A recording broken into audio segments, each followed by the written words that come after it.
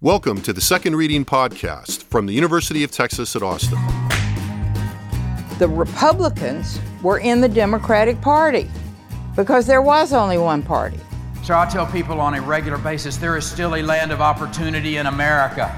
It's called Texas.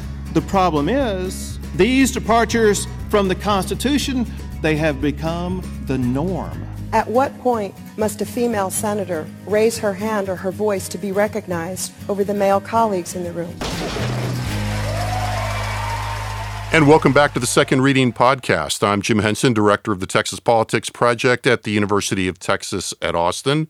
We've been on hiatus for a month or so, trying to get out of town and or broiling in the heat here in Texas. But I'm happy to be back today with Lauren McGaughy and to have Lauren join us again. I was trying to remember the last time you were here, but it was probably 2019, I think. Yeah. Lauren is an investigative reporter for the Dallas Morning News, where she focuses on state politics and policy. And that really doesn't do justice to the enormous amount of ground that she has covered since coming to Texas in 2014. Most recently, she has returned again. There's a Godfather 3 joke here that I've already made off mic, so we won't do it again. But most recently, she's returned again to covering a story that she has a lot of background and a lot of history with. That is a story of the now suspended Attorney General Ken Paxton and his legal, ethical, political travails. Yeah, and it's a beat that you have spent a lot of time on. So thanks for coming back, Lauren. It's really good to have you back here. I don't know if I'm happy to be here. I'm happy to see you. But Well, that's awful nice. You have covered Paxton a lot and broken a lot of big news on this story over the years. We can backfill on some of that as we go. I think let's start with kind of the news of the moment this week. And that is the latest filings in the case, most of which came from the defense, from the Paxton side. But there was an interesting filing by the prosecution, by the House managers that we'll talk about. So this past Saturday, August 5th, and we're recording on schedule on Tuesday morning, was the deadline set by the Senate rules for motions to be considered by the quote-unquote court. And I think it's worth even noting at the outset that even the process of that is interesting. So there's a series of deadlines we'll talk about, but the filings will be considered first by the Senate Special Committee on Rules and Procedures for the Court of Impeachment, to use its formal title.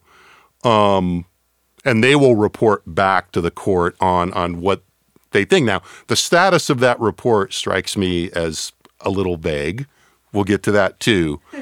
So why don't you tell us a little bit, to start with. You and your colleague, Phil Jankowski, wrote a good piece in the Dallas Morning News this week covering those filings and giving us some subtle interpretation of this, I thought, which we can tease out. So tell us tell us a bit about what we learned about where the case is, the Attorney General's tactics from those filings. Sure. Yeah. I think at this point, we know a good bit about what Paxton's defense is shaping up to be, what it's shaping up to look like. And you're right, his lawyers have filed a few dozen different motions. Some of them kind of seem like they overlap, like they've filed multiple motions on why the articles of impeachment should be thrown out for each motion. Different there was some arguments. Cut and paste in those. For sure. Lots of overlap. And we haven't seen as much from the House managers who are going to be tasked with presenting the case for removing Paxton from office. But what we can see pretty clearly in Paxton's motions to dismiss, of which there are many, is that in many cases he's not actually arguing that the actions he's accused of didn't happen. He's arguing that if they did happen, they were either not illegal, there was something wrong with them, and they are definitely not impeachable offenses. So he's not necessarily saying I did do them, but he's saying, hey, look, these things aren't that serious. They're just, some of this is in the course of business, being an elected official, running a huge state agency. And I think one of the most interesting arguments we saw in these filings from over the weekend was about the bribery allegation against him. So taking a step back, 20 articles of impeachment. They cover a whole slew of things, not just this particular relationship he had with Nate Paul, this Austin businessman who's accused of bribing him, but also his 8-year-old securities fraud cases, and then a handful of kind of quote unquote, you're a bad guy allegations stuffed in at the end, like, dereliction of duty and that kind of thing.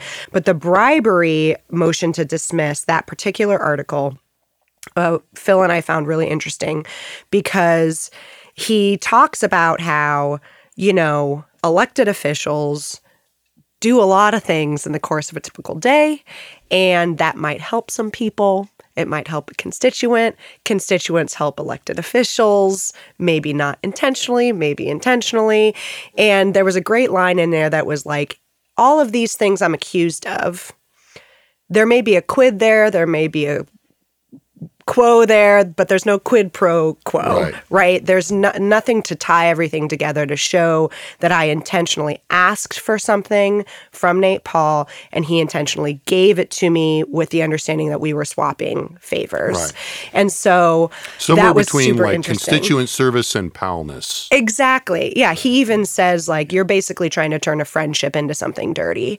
And I think a really strong argument his lawyers made in that filing is they had a line that said something like, if this is bribery, then anything that an elected official does in the course of their day could also be considered bribery. And I think that personally, I feel like that argument is directed at the senators themselves. I mean, the jurors that are going to determine whether he's removed for office are also elected officials who also have constituents asking them for favors, and their job as an elected official is to serve their constituency, right? So I think they're going to make that argument directly to these guys that like, hey, look, we all do this kind of stuff. It's not dirty. It's not bad. It's just what happens. It's like really good constituent service. Exactly. And I, if it happened at all, it's a little jokey, but it is also, I think you raise a really interesting point that was one of the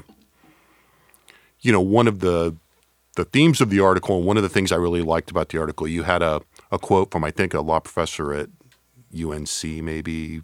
But anyway, okay. There was a line in there that really perfectly captured, I think, what is important, challenging, difficult to understand about this process, and what also makes it difficult to predict. And that's that line that, this is neither a legal process nor a political process. It's a hybrid of the two. Right. And, I think one of the things that the point you're making, which I think is an excellent one, that argument about the nature of the relationship with Paul and, the accusation that you're just making the worst possible interpretation appeals to the jury, really underlines the degree to which, the jury is a bunch of elected officials in what is, in its ultimate intention, not a criminal trial, but a political. Exactly. And we say political trial, and it sounds like you're talking about the Soviet Union or something.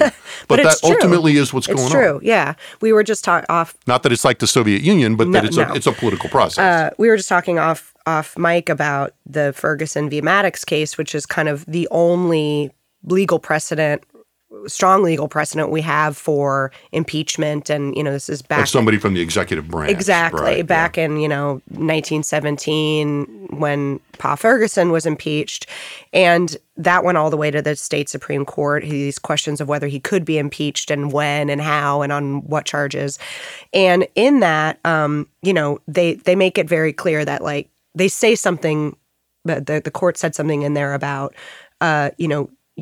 the crime, the allegation doesn't have to be in the penal code to be impeachable. Right. These are two separate and apart things. But that said, the Senate ultimately has the power to determine what is impeachable and what isn't. Right. And so they could make it much more of a criminal-like trial if they wanted to. It's totally up to their discretion. And that's kind of where we get to the gray area here is Paxton's arguing that all of these things should be dismissed, that this is a criminal trial, that he hasn't been given his due process, that none of these allegations are real crimes, if they even happened, if he even did them. And we're going to have to see how the senators feel about that. And he is playing directly to them in their understanding of where the line is between, great constituent services and something else, right? Right. And something a little more nefarious. Right. I want to come back to that, to some elements of that point. But, another thing I wanted to ask you what you thought about that, I kind of picked up in reading those the latest big batch of filings. And there was a little bit of this in some of the earlier filings, but it really came up in a couple of the more recent batch.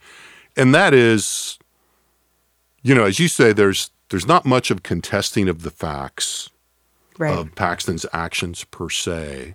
There's a couple of spots where maybe a little bit they edge into that. But the other thing I thought was very interesting and that I frankly had not thought about much. We were talking, I'm not a lawyer. Sometimes, these things get pointed out to you by lawyers. And you go, oh, okay. But, in a couple of those pleadings, or 3 or 4 of them really that I can remember offhand, there's this kind of thing that the defense attorneys do in the pleadings that say, these guys are really used the wrong language and were sloppy in the way that they put some of these charges together. And, in the same way that I guess, Paxton is innocent till proven guilty, I want to wait and see what the response of the House managers and their lawyers are. But I'm wondering what you made of that. That was a really interesting argument for sure. An example of that is they said, okay, there's this article of impeachment about these whistleblowers, and these whistleblowers went to the FBI and then they got fired and, said they were retaliated against. And they wrote, they didn't name these whistleblowers. Yeah. So, who are they? We know who they are. We think we know who. Come on, we all know who they are. But they didn't explicitly name them. Therefore, the article of impeachment is unconstitutionally vague. And they make that argument for several of them. And I thought that was definitely super interesting. And something in that Ferguson v. Maddox ruling was a little bit, I couldn't really tell whether they were weighing in on how specific an actual article of impeachment needed to be or just how specific impeachment allegations need to be. But there was a line in there about the nature of impeachment is that it's kind of general.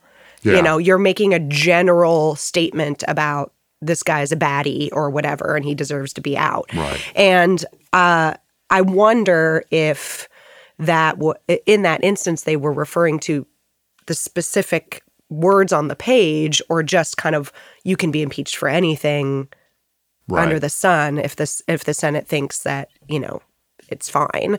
So that argument about things not being specific enough or them making mistakes, little turns of phrase that maybe aren't quite accurate. Paxton's lawyers also argue that they've misinterpreted state law a few times, that they don't understand, the House managers don't understand what the Attorney General does, what the Attorney General is tasked with requiring to do under state law. That was specific to the Mitty Foundation, arguments of the AG's office, whether it needs to be defending charitable organizations from being taken advantage of, or if they just need to be kind of overseeing them to make sure that the public trust is, strong in those institutions. And, I'm not a lawyer, but reading the law, it doesn't seem to say that the AG's office has to be on the side of the charitable organization. Right. So that was very interesting. But again, it's up to the Senate whether they think, well, it doesn't really matter whether they misinterpreted law or they left out a name. We still think the allegation itself, the underlying allegation, is concerning enough to take up. Another one I thought was interesting, I would add to that list that and again, I haven't gone, I need to go back and kind of relook at all the various reference points here, was their characterization of the Attorney General opinion versus the informal opinion that they say he issued. Right. Which I thought was another interesting piece of that. And interesting in a way because it also intersects this issue of a particular aspect of the jury pool, which is, the position of Senator Hughes in all of this. For sure. Well, now we have Senator Campbell thrown in a bit. If people want to read our Dallas Morning News exclusive on that. But we'll talk a little bit about that, because you guys really kind of elevated that, or, shed some more light on the position of Senator Campbell and all this. So tell us a little about that. That was... I mean, just in general, people have to remember that every single one of these senators has some kind of a relationship with Paxton, good or bad, right? They've campaigned for him, they've campaigned against him, they're friends of his, they whatever, right? They've served with him. They've served with him, they've given his campaign money, they're whatever. They have been in each other's weddings, all of that kind of thing. But there's been a few concerns raised by, whether it's Democrats or outside groups or whatever, about a handful of them. And Senator Hughes is referenced in one of the articles of impeachment. And then we reported, was it only last week, that this alleged affair that Paxton had with a woman who worked for Nate Paul, that she previously worked for Senator Campbell. By all measures, there's just someone by the same name that worked for Senator Campbell. There's been some reporting from the New York Post about that relationship, and so this employment apparently with Senator Campbell happened before she worked for Nate Paul, and there's no indication at this point that Paxton was involved in any way. But I'm sure people are asking, well, if she worked for Nate Paul immediately afterwards, why did she leave Senator Campbell's office? If this alleged affair did happen, did that play into it? And should Campbell be a juror in this process if has a direct link to someone mentioned in an article of impeachment? But we haven't seen Patrick express any concern with any individual senator's ability to be a juror. Even before Angela Paxton was forced to recuse herself, he didn't express partially recuse herself. Partially recuse herself, right. Yeah. He didn't express concern even with her. And so, I don't know. The experts we talked to said they don't see any other senator being asked to not vote on his removal. But again, anything's possible. It's been one of the really fascinating aspects of this to me, the way that, look, one of the things that's come up in this conversation already, and just to kind of bring it out maybe, is that, one element of that hybrid of the political and the legal in this whole thing is that, there's been no jury constituted relative to the defendant like this in the history of, regular judicial proceedings. Right.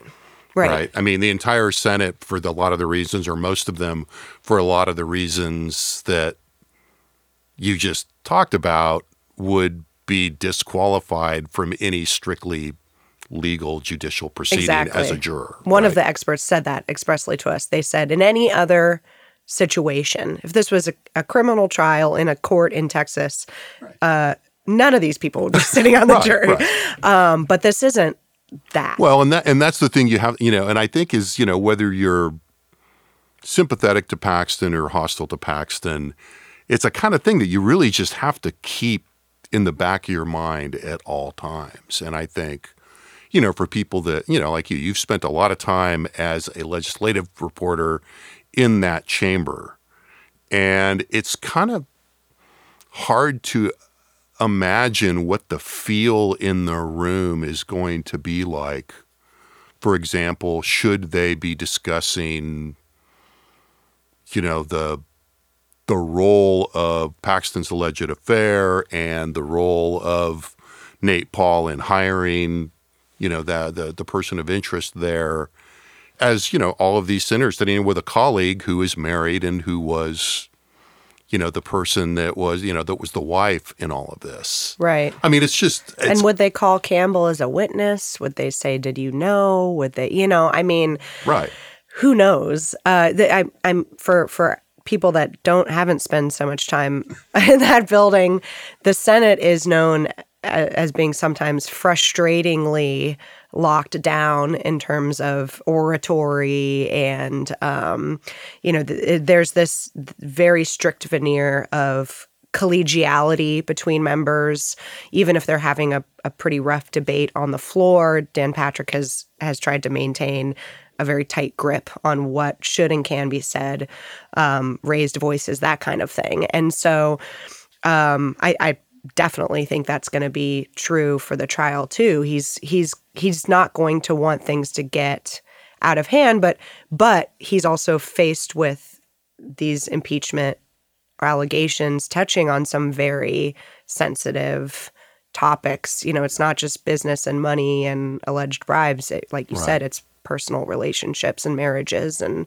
it seemed to me, and then in another, pivoting from that part, which I think has been the almost irresistible part, particularly you mentioned the Post article, particularly for people reporting from out of state. It's like, what, his wife's a senator? It's understandably irresistible as a story. I mean, to me, the Hughes situation is in some ways more awkward, not for the attorney general, but maybe a little, but certainly for the lieutenant governor.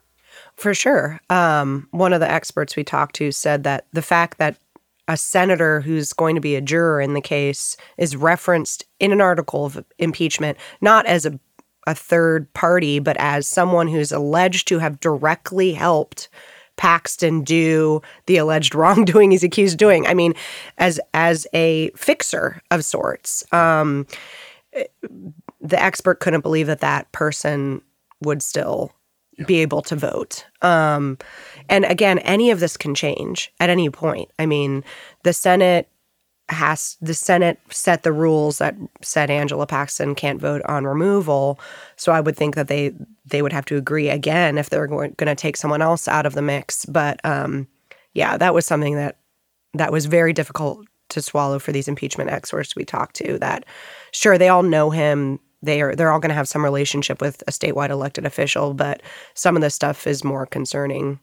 Right. Well, and the underlying, look, the institutional politics of this are such that, in recent sessions, Senator Hughes has been one of the lieutenant governor's most frequent and reliable exponents in pursuing his agenda.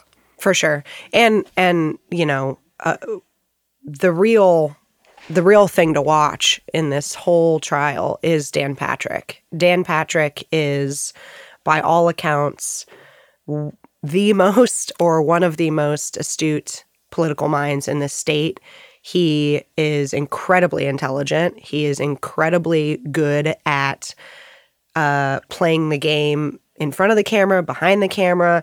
I think political observers now, and tell me if I'm wrong, are saying he is the most powerful lieutenant governor we've had since, the ones whose names adorn buildings here in Austin.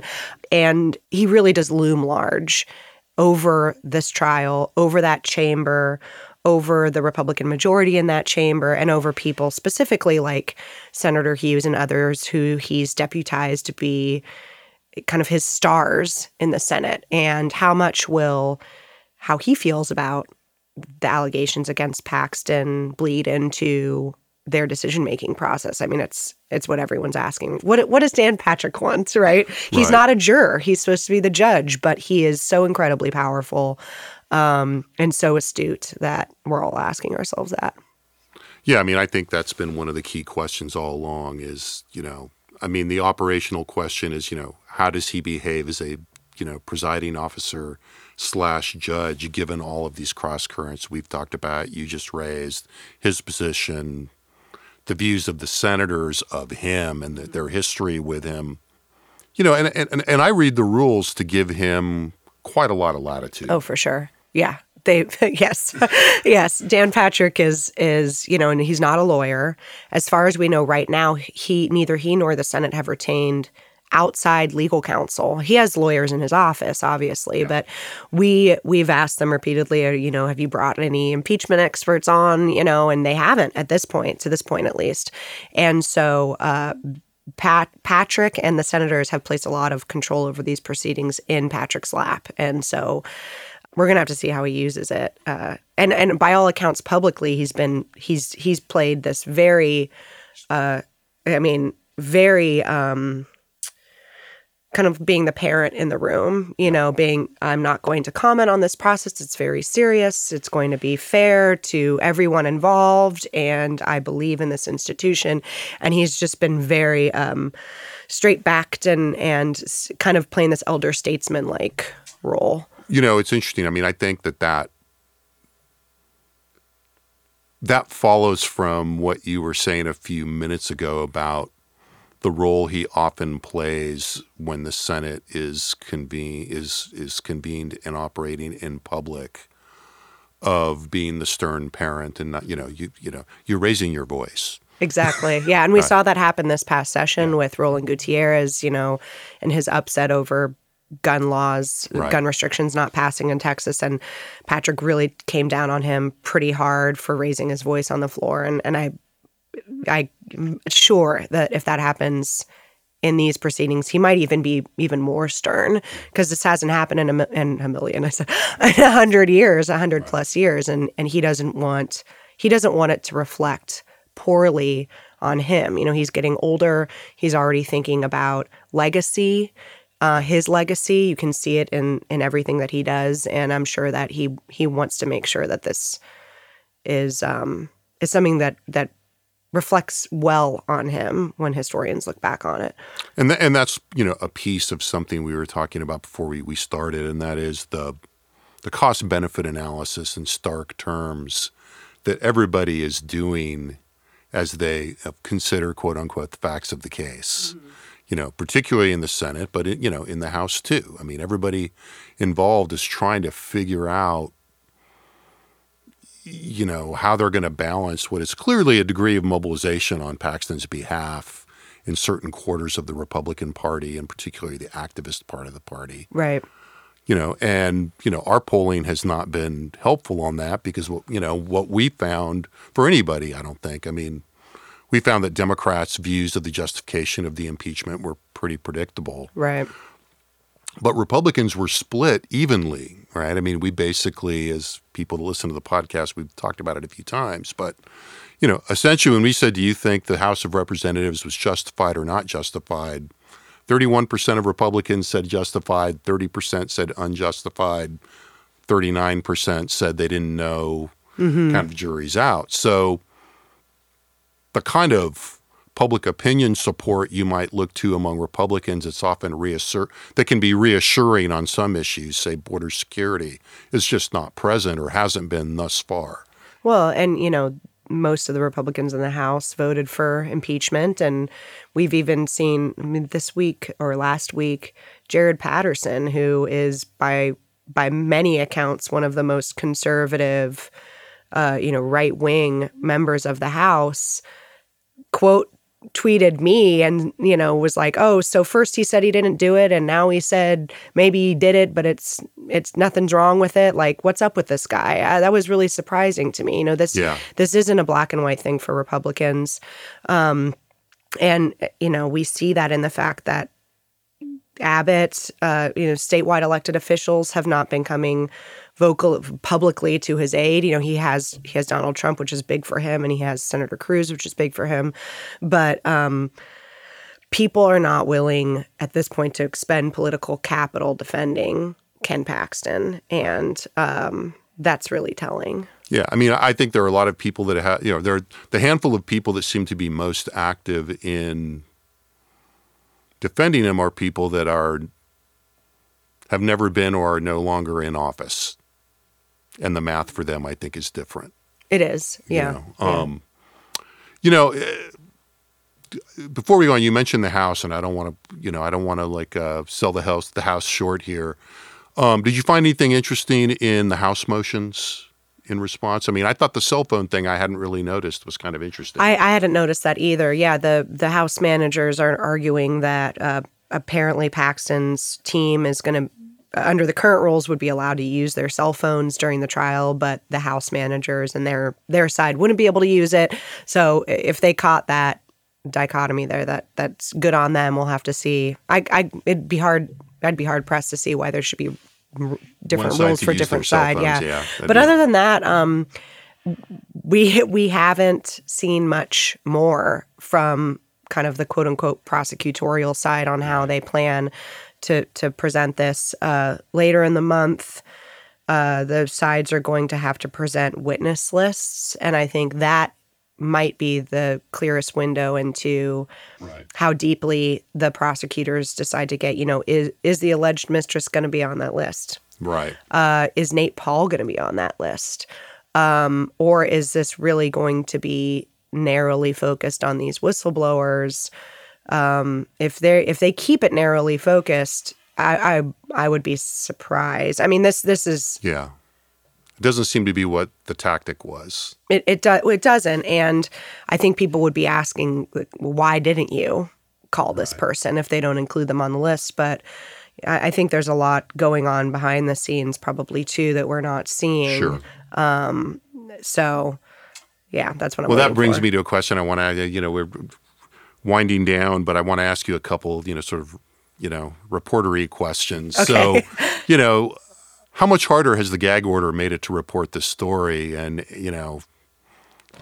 I'm curious. I'm curious, like how, because, one of the things that was interesting to me, again, on the political side of the defense filings, that huge body of filings, was that, and there was a story, I think, in the Texas Tribune today to this effect, that, the language in the filings that are part of the legal process sort of allows the defense to, in a way, sidestep the gag order by, for lack, this is a gross generalization, by kind of calling bullshit on the House in the filings, but then saying, hey, no, these are just a legal document. We're not opining per se. Right. Yeah, I mean, I think you're totally right. We saw Tony Busby, one of Paxton's lawyers, go on Mark Davis's radio show and just read from the filings, which, like you said, it can be pretty bombastically written. Yeah. And it's just say, hey, it's assaultive and insulting to the House. I'm not violating the gag order because I'm reading from the legal filings. But legal filings are filed with that kind of language all the time. In fact, the prosecutors in Ken Paxton's securities fraud case often use very colorful language over the years in those filings. So I think that's been a really interesting tactic. We haven't seen the House managers. We've kind of seen them shut down their public communications. We were seeing Andrew Murr, writing op-eds, and we were getting quotes pretty frequently from their lawyers, and now they're, well, I can't talk because of the gag order. So, yeah, we've seen the two sides interact with that order very, very differently. And I kind of understand why both of them are doing what they're doing. Paxton needs to play this out in the court of public opinion as much as humanly possible before he gets to the trial date, because if behind the scenes he is not pressuring the jurors, this is the only way they're going to feel pressure to vote a certain way, is if their constituents continue to hear about this, are upset about it, and write to them, call them, threaten not to give them money, and they hear that through the grapevine. So I understand why Paxton's guys are still out there reading pro forma, and why the lawyers want to kind of be very careful. The lawyers on the other side want to be very careful and make sure they're not sticking in Dan Patrick's craw, because they want to start out with a good relationship with him from the outset. I'm trying to ask this in a way that you can actually answer. What I want to say is, has it also meant, when I asked about whether it was harder to report, does it also mean that people are like not talking to you off the record as much and things like that? Oh, come on. I'm not going to talk about that. Well, I'm not asking like who's. Yeah. But I mean, because I've been out of town a lot, but, even people that I know that are not elected officials or whatever are pretty reticent to talk. Yeah. Even if it's confidential, even if you swear it's off the record. I mean, it does feel to me like, and not everybody, but that people are paying attention to the gag order. I think, and it's got to make it a little bit harder. More so, there's been a chilling effect, let's just say. And in some way, it's been a little easier to report certain aspects of it because there's not a press conference every day in which Tony Busby and Dan Cogdell are not only reiterating what they just wrote, but then making all these other statements that we have to report on. So there's in some ways less public information out there that we have to deal with. So we have to figure out how to work with that. Right. But yeah, people are being careful. I will say people are being careful. Yeah. But the gag order is on public statements, so of a certain nature, right? And I actually think some of them are over-interpreting it. You know, Patrick was very clear that he's not saying you can't talk about utter a word about it. Yeah, you can't say anything disparaging. You can't share information about, discovery that the other side might not have, or who you're going to call as witnesses. You know, he just doesn't want this thing to be tried before it's tried. Right. So it's already, it's happening anyway. But So we'll end and I want to end by just saying, look, you've been living with this story for a long time. Almost 10 years now. Yeah. And, you took a little bit of a break in terms of being on other beats. But you've been close to this for a long time across a couple of different jobs. Does it feel like you're going to reach a denouement on this? Or are you still in the sense of like, this is just never going to end? I'm just wondering like your sense of it as you're back, because you're kind of back kind of full time on this, right? This is all I do. Right. It's historic, so I would expect no less. And Paxton's also our local guy. He lives in North Texas, but I think so much of it depends on what the trial outcome is. If he's removed, no matter what happens, there's going to be fallout stories. If he's removed, how does that affect the elections? Are people going to be running on that? Is he going to run for something else? Are they going to bar him from ever holding public office? Is he going to challenge that in court? If he does or doesn't get removed, what's that mean for his wife's career? She, by all accounts, is the more outgoing, personable of the pair. And she's already been tied up in some of his troubles because of the alleged affair and this process server. So it's just things over the Driving years, the truck right? the day of the serving. Yeah, and serving, but say if he gets removed, does she, or do they Ma and Pa Ferguson this thing, or does she move on and kind of go her own way and say this is my time to kind of be more independent politically, because she is seen as a rising star. Having that potential, yeah. So I think for me, I try not to think of it as like, where am I in the reporting process of this story, because they're going to be around, like whether he's removed from office, whether he wins, he's going to be a force, I think, in the election, at least the near-term elections. Whatever happens to him is going to be very impactful for what happens in the elections. If he wins, how do the other statewide elected officials deal with the fact that they did not come out swinging for him? Right. How does he deal with that? Yeah, and he's going to be seen as vindicated, and is he going to be critical of them for not sticking up for him more strongly? I mean, I think it's a story that has legs, and it could, if he remains in politics, this could be a huge boost for him. And so mental health-wise, don't try to anticipate anything, because all the signs are all the signs are who knows. I mean, people are asking me, how do you think, what are the tea leaves saying? And I truly do have no earthly idea how this could go, which makes it pretty interesting. And makes me feel like I need to stay pretty nimble mentally, so as not to burn out on it before the news even happens. Yeah, I mean, and it's a lot. It is a lot. There's a lot going on with this, and he's also under securities fraud indictment. He's also being sued by a state bar disciplinary committee for his role in the 2020 election. The whistleblower lawsuit that created these articles of impeachment is pending still against his agency, and so, there's 4 or 5 things happening in the background too, in addition to the impeachment, that we didn't even talk about. So a lot happening. You're in it for a while. Sure. We're all in it. We're all in it for a while. Yeah.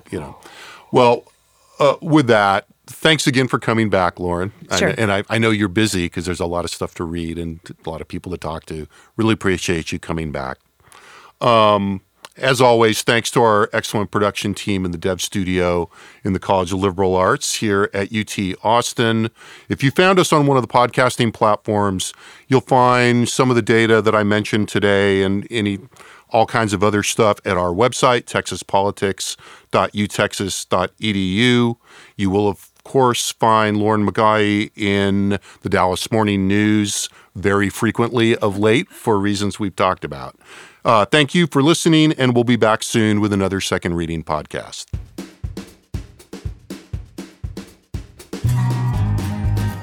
The Second Reading podcast is a production of the Texas Politics Project at the University of Texas at Austin.